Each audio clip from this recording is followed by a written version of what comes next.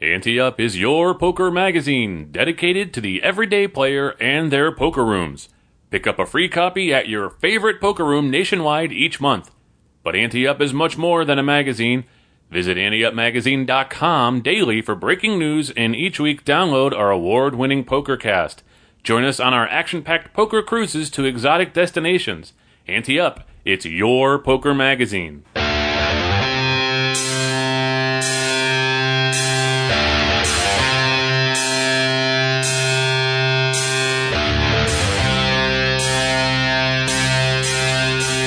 From the Ante Up headquarters in Tampa Bay, Florida, it's the Ante Up PokerCast. And now, here are two guys who think they know how to play poker, Chris Cosenza and Scott Long.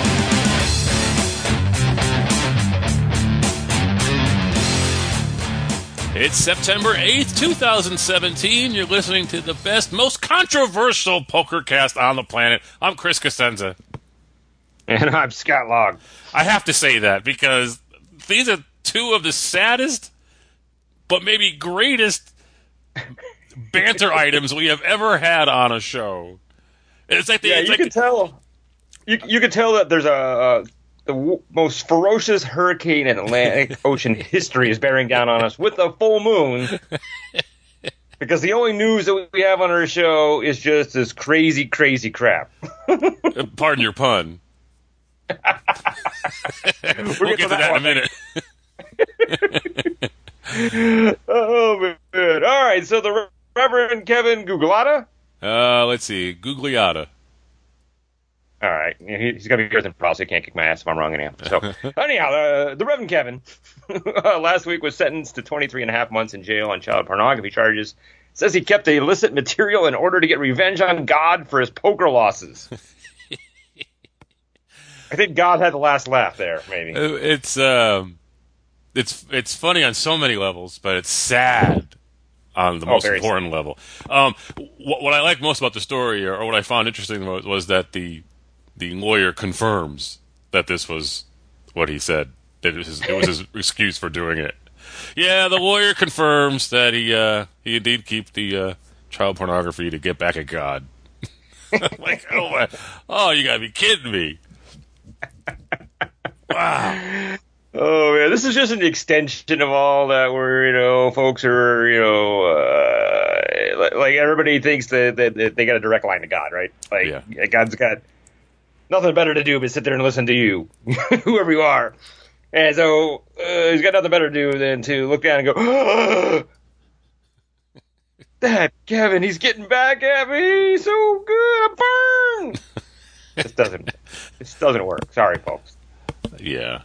Yeah, it's and he already served 10 months. But so they had this guy behind bars all this time already. And I wonder what take this to a different level or a different angle. Like what do like other poker players, like what do they do for revenge, like on their spouses or something? For that's true. It's like, oh, you know what? You wouldn't let me play poker, or I was thinking about you and I lost that poker hand. Now here's what I'm going to do to you behind your back. What are those people doing to their important people in their lives because they suck at poker? I always struggle with, and I never was a Star Trek fan, and I'm a Trekkie, but I love me some Spock because I've always struggled with illogical thinking. Yes. I'm like, when people were telling me something, I'm looking at them, I'm like, that makes absolutely no sense. Sorry. I don't get it. But this makes absolutely no sense to me. Good luck. All right, great, whatever, but yeah. I'm glad you brought up the whole Star Trek thing. It's funny because you don't like Star Wars, you don't like Star Trek, but yet in a recent story on the city commissioner in Safety Harbor, he called himself a nerd. And I thought, you are not a nerd, Mr. Long, Commish, until you embrace one of those shows.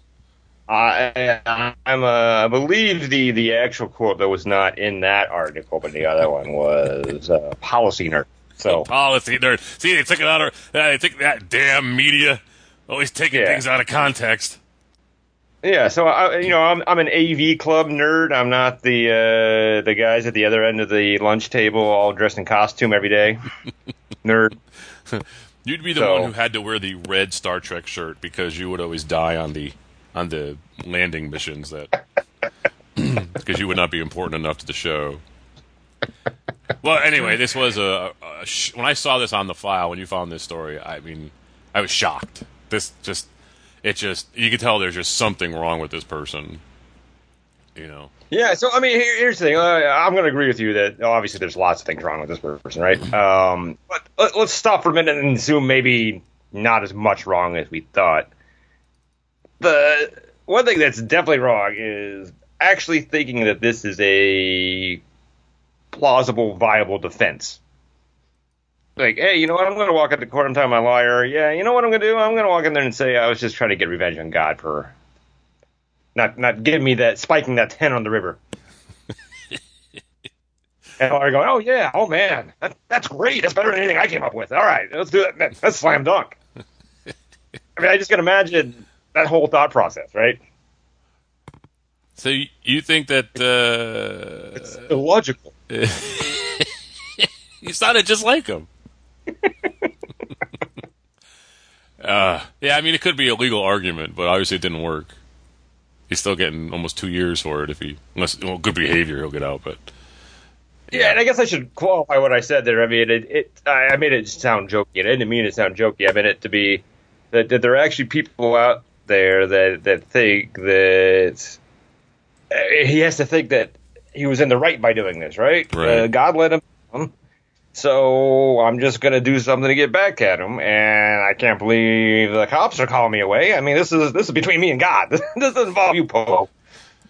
Which not to interrupt, but that follows a lot of like drama on television where I've seen many court dramas where they bring a nun in or a priest in onto the stand. They're like, "Why did you kill that boy?" And it's between me and God, you know, it was a exorcism, or, you know, you see that all the time, and a lot of those shows are ripped from the pages of reality, too, of like newspapers and whatever. So some people truly believe that they have this one-on-one relationship with their deity, and it's between them, and it's higher than your laws of the land, you know? Yeah, and I'm not sure if there's still Law and Order on now, but there's like a Law and Order special poker crime show that this one's definitely going to be made into one, right? Absolutely. That producer's home like, all right, I don't have to work this week. Show wrote itself. That's right. I'm fairly certain there's still a Law and Order somewhere that's still being producing the shows. It's got to be. Yeah. Unreal. Or 7, you know. All right. So the next one, they just get crazy, right? Yeah. A poker player named Tyler, who wouldn't give his last name, claimed he was kicked out of a Cincinnati casino because patrons complained that he had defecated in his pants. The claim he denies, because he believes he was 89 for the day because he had won $2,000 during a poker room promotion, and the casino didn't want him winning any more money. Oh, that stinks. First of all, I don't believe everyone knows what 89 means, by the way. All right, kicked out. Sorry, I always like to throw it. At least I didn't misspeak like I usually do when I say 89 and make it really embarrassing. But. Yeah. Well, one of the things I found interesting was he thinks that the casino cares how much money he wins in a poker thing. Yeah. It's like it's poker. It's not even the casino's money you're winning. You're winning our money or players' money. So they don't care how much you win. So that can't be the reason. You must have pooped your pants. Yeah, so there's a lot of similarities between these two items, aren't there? In terms of they both share the same defense lawyer, it sounds like. They don't really understand how this stuff works, but, you know, hey, more power to them. But yeah, that was absolutely the first thing I was reading, and then I'm like, poker isn't giving. It's not that poker was money. It's a player's money. It's going to someone. I mean, it's going to someone anyhow. It's not like it's going to if he didn't win it, that poker was going to be able to put 3 new chairs in there. But clearly, this guy doesn't understand what he had won and what it means to the casino. So therefore, he didn't realize just how silly this defense that he had made him sound. I tell you, I think one of the lines in the story was, Tyler is keeping all of his options open. I'm like, yeah. How about taking a shower and... I mean, I don't know. Bring a change of clothes. Go to the bath. It's okay to fold a couple of hands, buddy. Go to the restroom and get yourself some clean, as Scott said once on the show. Well, let's just say this must be the best poker promotion in history, right? This guy, dumps in his pants, goes to the bathroom, throws his underwear away, soils his pants, and comes back out because it's such a good promotion he can't leave. He has to win more money. I can see him on the phone with the wife. Oh, man, it's a disaster in my pants right now, but it's $2,000 an hour. Can't you just see, the folks at Depends just jumping all over this? Oh, my gosh. When you got to win that $2,000 at the poker table and you can't leave, you rely on Depends to get you through the session. I mean, seriously. Not entirely sure that would have solved the guy's problem here, because it wasn't just the skid mark on his pants that people were complaining about. It was the smell, so... Well, they got those scented Depends probably that seal in the freshness. So... Seal in the freshness. This has got to be the greatest opening of the show ever. I mean, these two topics, all in the same week. It's like Irma and Jose coming to meet in the middle of the Bahamas somewhere. Yeah, sorry to all you folks that tuned in to get some very educated poker advice here. It's it's a poker humor show today. Sorry. Hopefully you're not listening to the show over a meal. Any updates? The schedule and preview for the Pearl River Poker Open and Ante Up Poker Tour Series at Pearl River Resort in Choctaw, Mississippi, October 26th and November 5th has been posted at anteupmagazine.com/Pearl River. The 11 event series starts and ends with a $100K guarantee event, including $800 buy-in main event that will put the winner on the cover of Ante Up Magazine and in the 2018 Ante Up World Championship. And features a couple of new interesting events, including one where winners have the option of taking double their winnings in non-negotiable table games chips. Also, if you'd like to be one of our monthly magazine contributors and represent Ante Up in your home area, apply at anteupmagazine.com/ambassadors. We have immediate openings in the Northeast and Missouri/St. Louis. Each week we spotlight a listener who emails us at podcast@anteupmagazine.com, and if they haven't won something from us in the past year, just like we do with Call the Floor and Hand of the Week, we send them something cool. Mark Helly writes in, says, I have a question about calling with the nuts. I usually play online, so the person who bet or raised always shows his or her hand first when called. However, in live hands, the aggressor frequently folds when called, and it is generally not good etiquette to request to see the called hand. My question arises from a time that I flopped quads, which was the nut hand. On the river, my opponent went all in, and I called. I immediately turned over my quads, probably because I was way too excited to hit quads.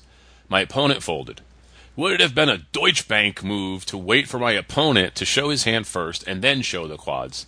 It seems like it would be, and if the shoe were on the other foot, which has happened a couple of times, it would seem like adding insult to injury. Also, it seems that this would apply more to quad nut hands. If I have the nut flush, it seems more acceptable to wait for your opponent to show his or her hand first before showing the nuts. The opponent and I played together several times over the next few days, and he said that he turned a boat. I guess what I told Mark on this one is that you have to decide what's more important to you. Is seeing your opponent's hand the most important thing, or not being labeled a Deutsche Bank the more important thing? Oh, if it's the former, then absolutely. I mean, it's proper for the aggressor to table first. You're not doing anything wrong by waiting until they table, and then you get your information. But, the side effect of that is people are go, hey, Eric, right. He's slow rolling with quads, right? But if it's the other way, obviously there's nothing wrong with tabling your hand before the other person folds or tables. So you could do that, so you take away any accusation of being a Deutsche Bank. But if you do that, then you run the risk of what happened here, of your opponent looking at it and go, Can't beat that, and pulling. So I think it's really just a personal choice. But he's right. It's generally not good etiquette to request to see a called hand, so that's not an appropriate option here. Yeah, I mean, if there is, like, say you're in a situation with somebody who's just been confounding you all session, and you just can't figure out the way this person's playing, and you've never gotten to see him at Showdown, to see how he's playing, what kind of hands he's playing, and why he's playing them this way, that kind of thing, I might risk the situation and say, I called, what do you got? And then say, okay, and then show your hand and say, the only reason why I did that is because I'm just trying to get more information on you because you're such a good player.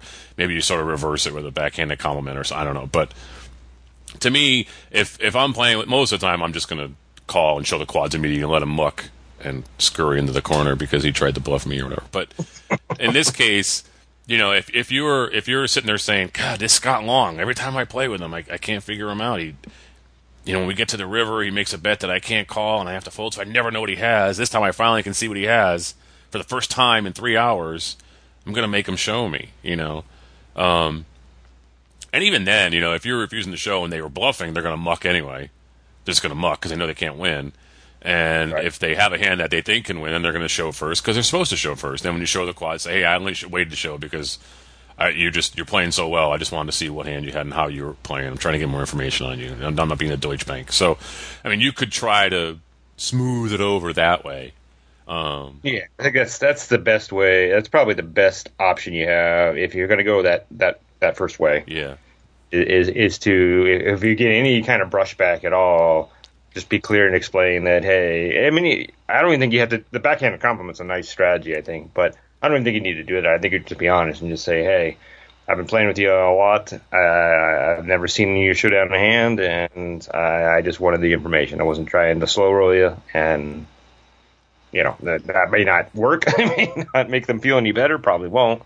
But it might make the other players at the table understand why you did it. So, but the compliment's a good idea. Yeah, I think. I mean, it's the only thing. If you're trying to avoid looking bad or whatever, but you really want that information, just make an explanation, and then if it's not good enough for him, then hey, you know what? I have every right to do what I did. You may not like the etiquette. It's not ethical, not unethical. It's just kind of an etiquette thing that's been, agreed upon, sort of. But it's kind of like the tournament implied collusion, where everyone just checks it down to get the guy out, even though they really shouldn't be doing that. It's just an implied thing that you do sometimes. But yeah, you have every right to see it, but you should probably just show it. And I don't think it changes for the other situation. By the way, I don't think we really addressed that. The part about if you have the nut flush. Yeah, you're right. Actually, I was wondering that as well too. I don't think it changes. You have the nut hand, no matter how good. Just because you happen to make quads doesn't make it any different. You still have the nut hand. So how that changes? If it's the actual nut hand, then it doesn't change. It's the same situation. Well, the only thing I could say is that the quads are so rare that people look at it like it's a $2 bill. Like, oh, where'd you get that? Where nut flush happens all the time, right? So maybe that's what it is. It's because you could see somebody like, oh my god, you hit quads and you're waiting. Where if you turn over the nut flush, it's a step down. I don't think it's a big step down, but it is a step down. Hey, nut is a nut. That's all I gotta say. We're all just squirrels looking for another nut, aren't we? Did you read that story about the kid who wanted to pay for his lunch with a $2 bill and they put him in jail? No, that's not good because I brought some $2 bills from the cruise. Yeah, there's some story about it was like a rare $2 bill. It wasn't like a regular one. It was like an older one. And he had to pay for it was like his lunch or something, I think school lunch or something. And they called the cops on him. They thought he was trying to hand in a fake bill, and he was a child. Oh my god! And then they settled it and they figured it all out. But yeah, it was some crazy story. It's just not that we're trying to get away from poker here. I'm just, when you said $2 bill, it made me think of it. Okay, find yourself in a situation at your favorite poker room or home game and you're not sure what the proper ruling should have been? Email us at podcast@anteupmagazine.com and we'll have Hollywood Casino Toledo Director of Poker, Elliot Schechter, tell you how he would have ruled. By the way, I want everybody to know, Elliot does a lot of writing for us in the magazine. He does a bang-up job. Whenever you see an Elliot Schechter byline or whatever, I know he does a real good job on the show for us and everything, and you read that stuff, but sometimes he writes other things for us, and he's just a really good writer and really good for our industry. He really is just a good guy, and I just wanted to say that in the show because maybe not everybody reads our magazine who listens to the show, but every once in a while he'll have a byline in there. He wrote about Gene Trimble, who recently died, and he was one of his mentors, and wrote a really nice little profile on him, and he wrote about the Poker TDA Summit, and of course his Call to Floor stuff is in the magazine every once in a while too. So just a real good guy. If you're in the Toledo area, stop by and thank the guy and see him. But just wanted to say that before we did this. Dean Ratcliffe writes and says, I'm the dealer for this hand in a self-dealt pub league tournament, and it is the last hand before break. Everyone folds except for the small blind, who completes, and the big blind checks his option. The hand is checked down all the way to the river, and both players table their hands almost simultaneously, with the big blind just tabling first. Unfortunately, he throws his hand face up onto the board, and his bottom card gets mixed up with one of the flop cards. I confess I wasn't paying too much attention to the board when dealing. There was no action on any street, and I wasn't sure which card was on the flop. Also, there were no other players at the table to verify it because they had all gone on break once they folded. The board, Jack, X, Jack, 4 tray.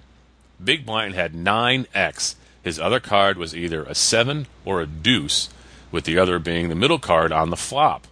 Small blind had 7-5. Big blind claims he had 9-7, which would be good enough to win the hand. Small blind claims he had the 7, claims that the 7 was on the flop, which would give him a pair. I thought the deuce was on the flop, but not with any certainty. What should the ruling be? Yeah, see, this is a tough one because it's self-dealt, so we didn't send this to our friend Elliot after that great praise you gave him. That's why I gave him the praise, because we didn't use him this week. I mean, obviously in a casino, this would be easy. That's when you go to the eye in the sky and look down, and they confirm what was on the flop, and everything's hunky-dory, right? You don't have that, obviously, in the self-dealt. So you're in a little bit of a pickle.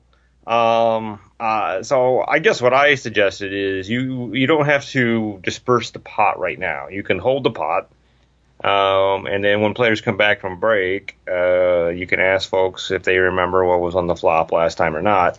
Hopefully there's a consensus that there was a 7 or a deuce there, and then you can award the pot based on that. If there's not a consensus or people don't know, then you're still stuck at that point. But to that end, I mean, we don't normally like to split pots up, I know, especially in tournaments. But this is one of those rare cases where it's really a no harm, no foul situation to do that, because the only money in the pot belongs to these two people. They both put in the exact same amount. So to give, and there was no action, so we're not talking about a lot here. I think it was just the blinds, really. No one put any betting in after that. So even if the small blind is correct in saying that he should have won, I would like to think that it's not going to make a big deal over one bet being split up. Now, if this was a different situation where there's a lot of action and 2 or 3 different players in, it might be time to do that audition for that Southwest Airlines commercial, Want to Get Away? just slip out of the pub and never come back. Oh, man. I don't know what you do in that case, but it's a good reminder. I mean, that's a good thing when bad things happen. It's always a good reminder of in the future to not let it happen. So I would hope that, and I'm probably pretty sure that Dean going forward is going to remember every flop that he deals going forward, because he doesn't want the same thing to happen again. But I don't know if that's the good solution. It seems to be the best solution I could come up with. One thing I wanted to know was you edit these sometimes, so I was curious. Did he actually tell you what the ruling ended up being, what they decided to do, or no? No, I don't think so. Okay. I think it's off of PokerRadius.com. So. Oh, okay. No, but yeah, I don't know what to do. I really don't. I bring this up on the show a lot. That last hand that I was in before the break at the World Series, when I had pocket jacks, the other guy had pocket 5s, and he went all in, and I called, and he flopped a 5 on me, and I was devastated to down like 1,600 chips. Went on break, and they took my money and put it in someone else's pot or something. And so I was thinking that was significant action, and had that happened, this is the World Series, I'd have the eye in the sky, but like you're saying, we come up with an answer, but if there was significant action, I don't know what to do. I really don't know what you do here. I think that the person who threw the cards should be penalized, because he should not have done that with his cards. That's the only thing I could think of, is that guy should not have done that with his cards. He's the one that messed everything up. You know what I mean? That's a very good point. That the small blind table properly, big blind table, I say improperly, but sloppily enough to cause the situation. Yeah. So and it's the only thing I can think of. Other than that, it's like, yeah, okay, split the pot. But if there was significant action, and it wasn't this board, it was some serious board where one made a flush and one made a straight or whatever, but he mixes cards up. I don't know. I mean, I don't know how it could happen. It seems odd to me that this happened in the first place because, it's like he's saying he had no pair, but then he did have a pair. Now this guy's saying that's my 7 because that's what gave him the pair of 7s, which it seems like I'm more likely to believe the small blind in this situation. But yeah, if I'm a cop here and I got to make a decision, I'm definitely going to small blind. Because think about it this way: if it's a big blind and he had 9-7 in his hand. Well, actually, no. I keep forgetting that one card in the hand wouldn't be there. It wasn't. So,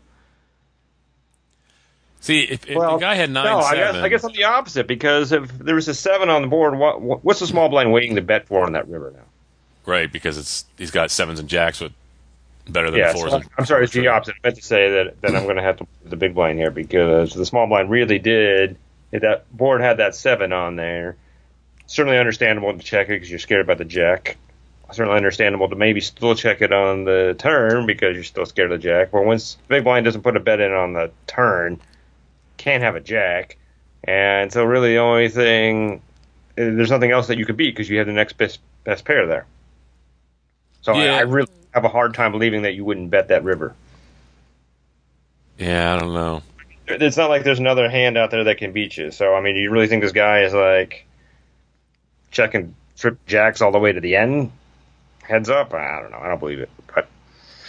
But again, we can't even get into that. Yeah, you can't get into somebody's head, but we can get into the fact that the guy mucked it or threw his cards into the middle and screwed up the board, and he's the reason we're having this problem, not the small blind. The small blind, table 7-5, says I had a pair of 7s, but we don't know why he didn't. Maybe that the guy was still trying to, slow play his jacks. Who knows?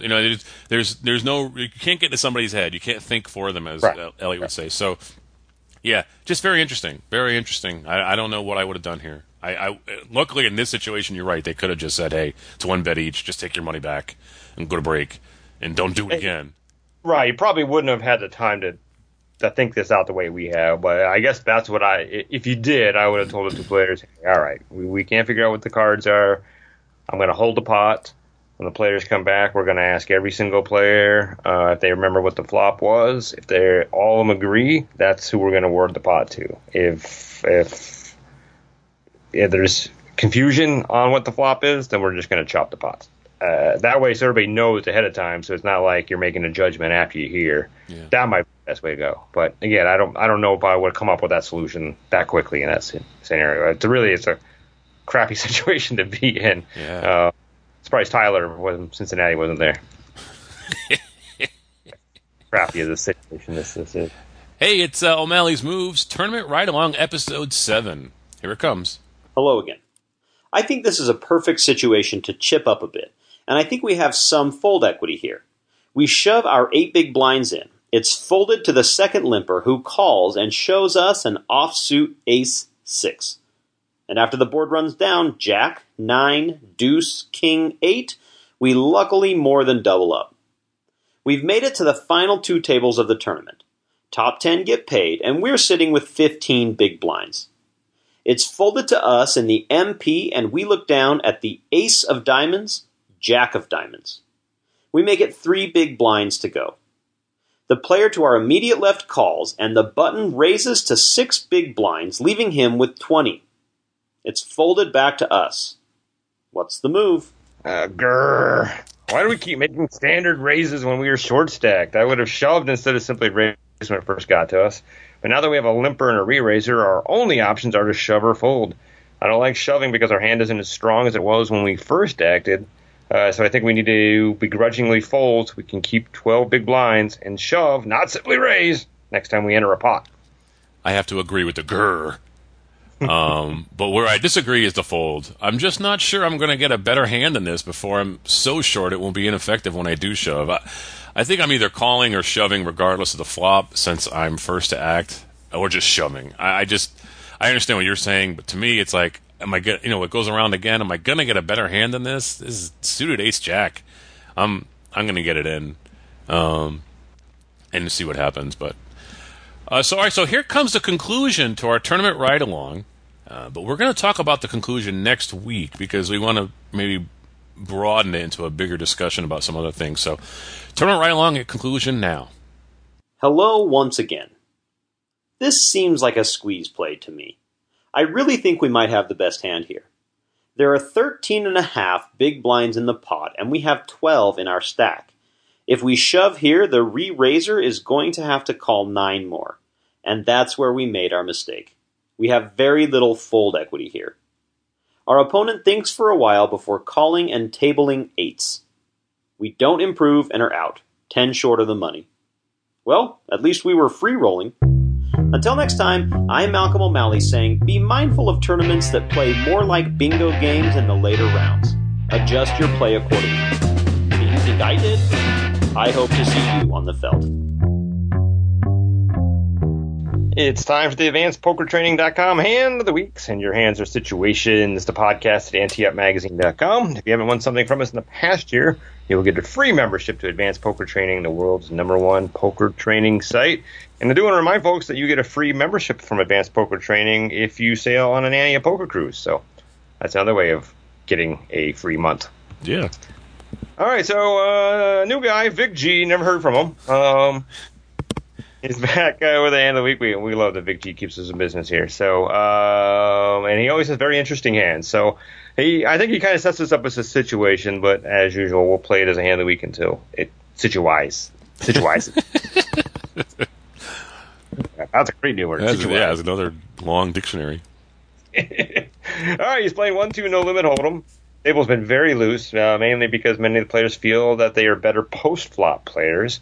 Hands like 8 Trey and 9-6 have taken down big pots. The end of the gun player has been on a steady diet of Red Bulls for at least 15 hours. Oh my gosh. Whoa. See his sides. He plays 82 cards and always opens for a raise, this time to $12. He has about $4.50 in his stack. The next player calls. He's a guy I know from playing at home games years ago. He plays loose aggressive, loves to get tricky, and knows I'm a solid player who 3-barrels a bit too often. He sits with about $800. 2 players fold, and it's on us with ace-queen off. Well, if I'm Scott Long, I'm folding. Yes, right? I'm not Scott Long, and I know these players well, and I know what type of hands they play. I don't know if I would 3-bet here. I might just call. Did you say we're on the button? Pretty close. It doesn't say that. So we're likely going to have position, though, at least on these two guys. 2 players are folded, now it's on us. So okay, yeah. So we're probably going to have position. I might just call and then try to play these guys on the flop and see what. You know, I mean, if you know one guy really well from your home game, you know the other guy is really loose and hyped up on Red Bull. You know, you might not need to 3-bet. You might be able to just play him afterwards. So I think I'll just call. I don't like 3-bet with ace queen.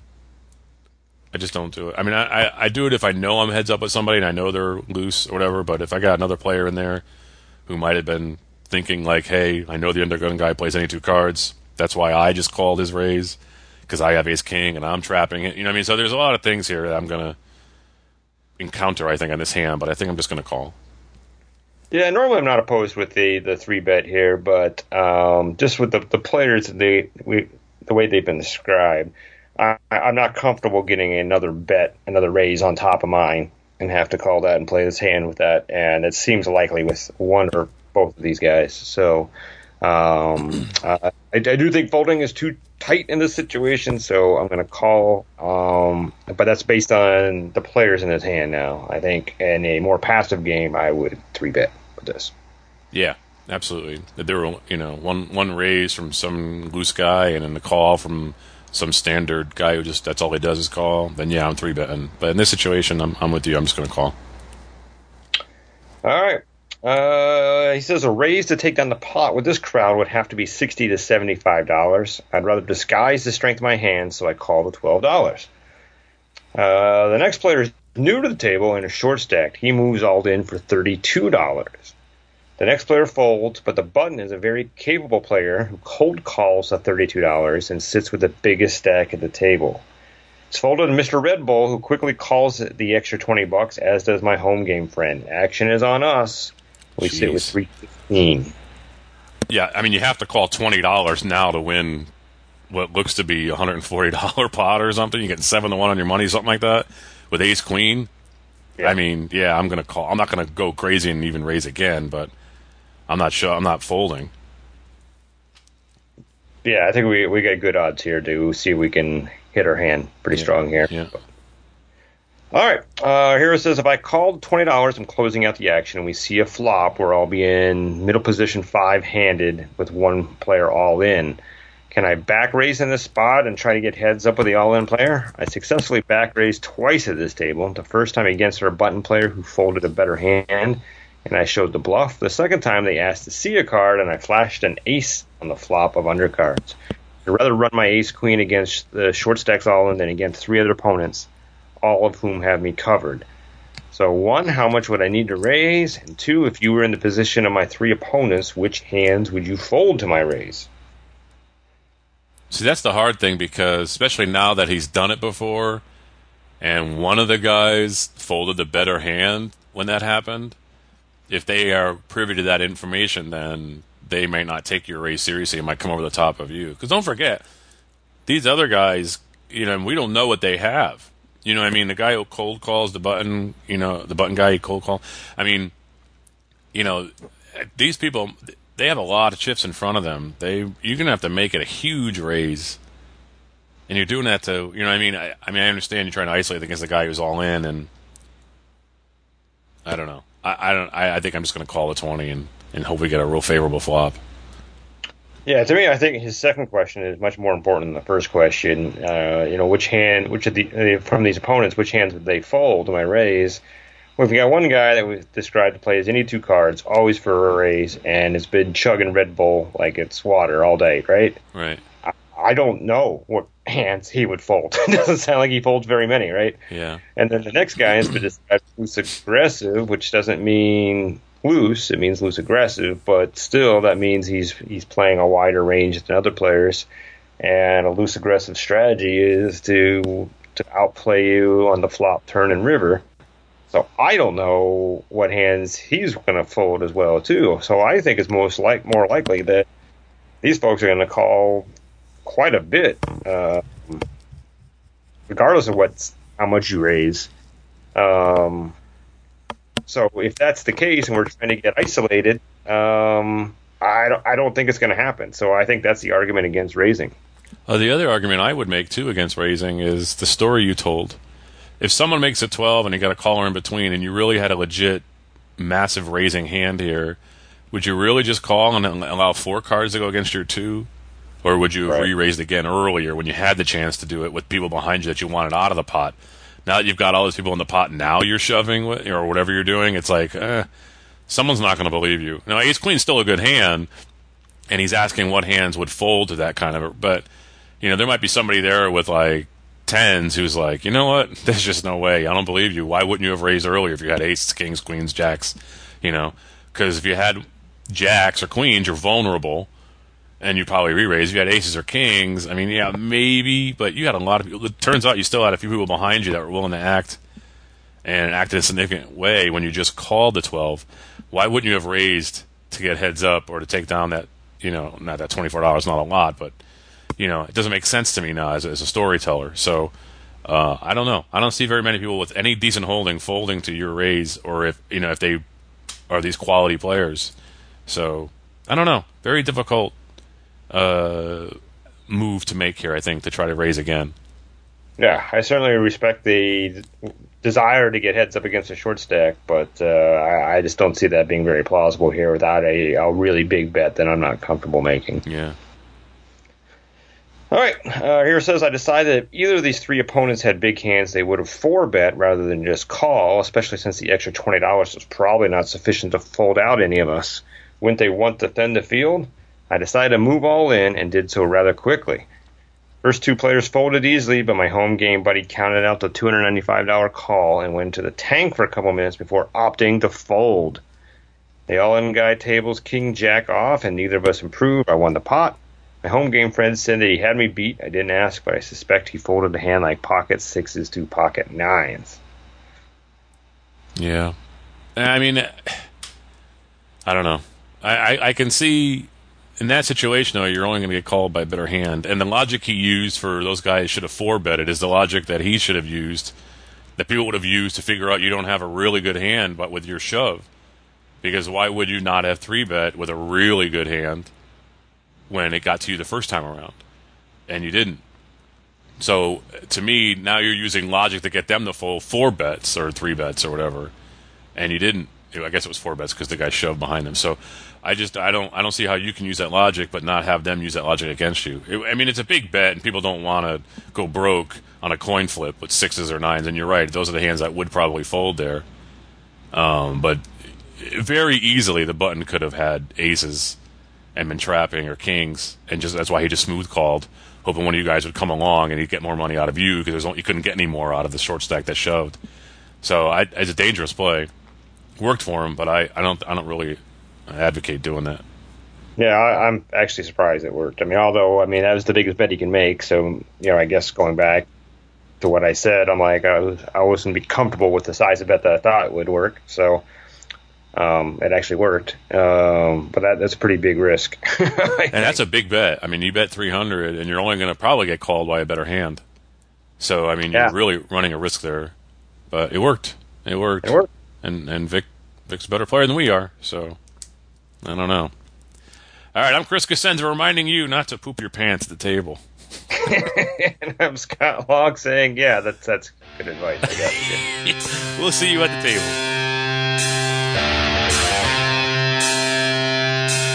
Ante Up is a production of AnteUpMagazine.com. Contact the show at podcast@AnteUpMagazine.com or call our hotline at 206-338-6344. If you'd like to advertise, send an email to advertising@AnteUpMagazine.com or call 727-331-4335. Some music used in this episode comes courtesy of the PodSafe Music Network.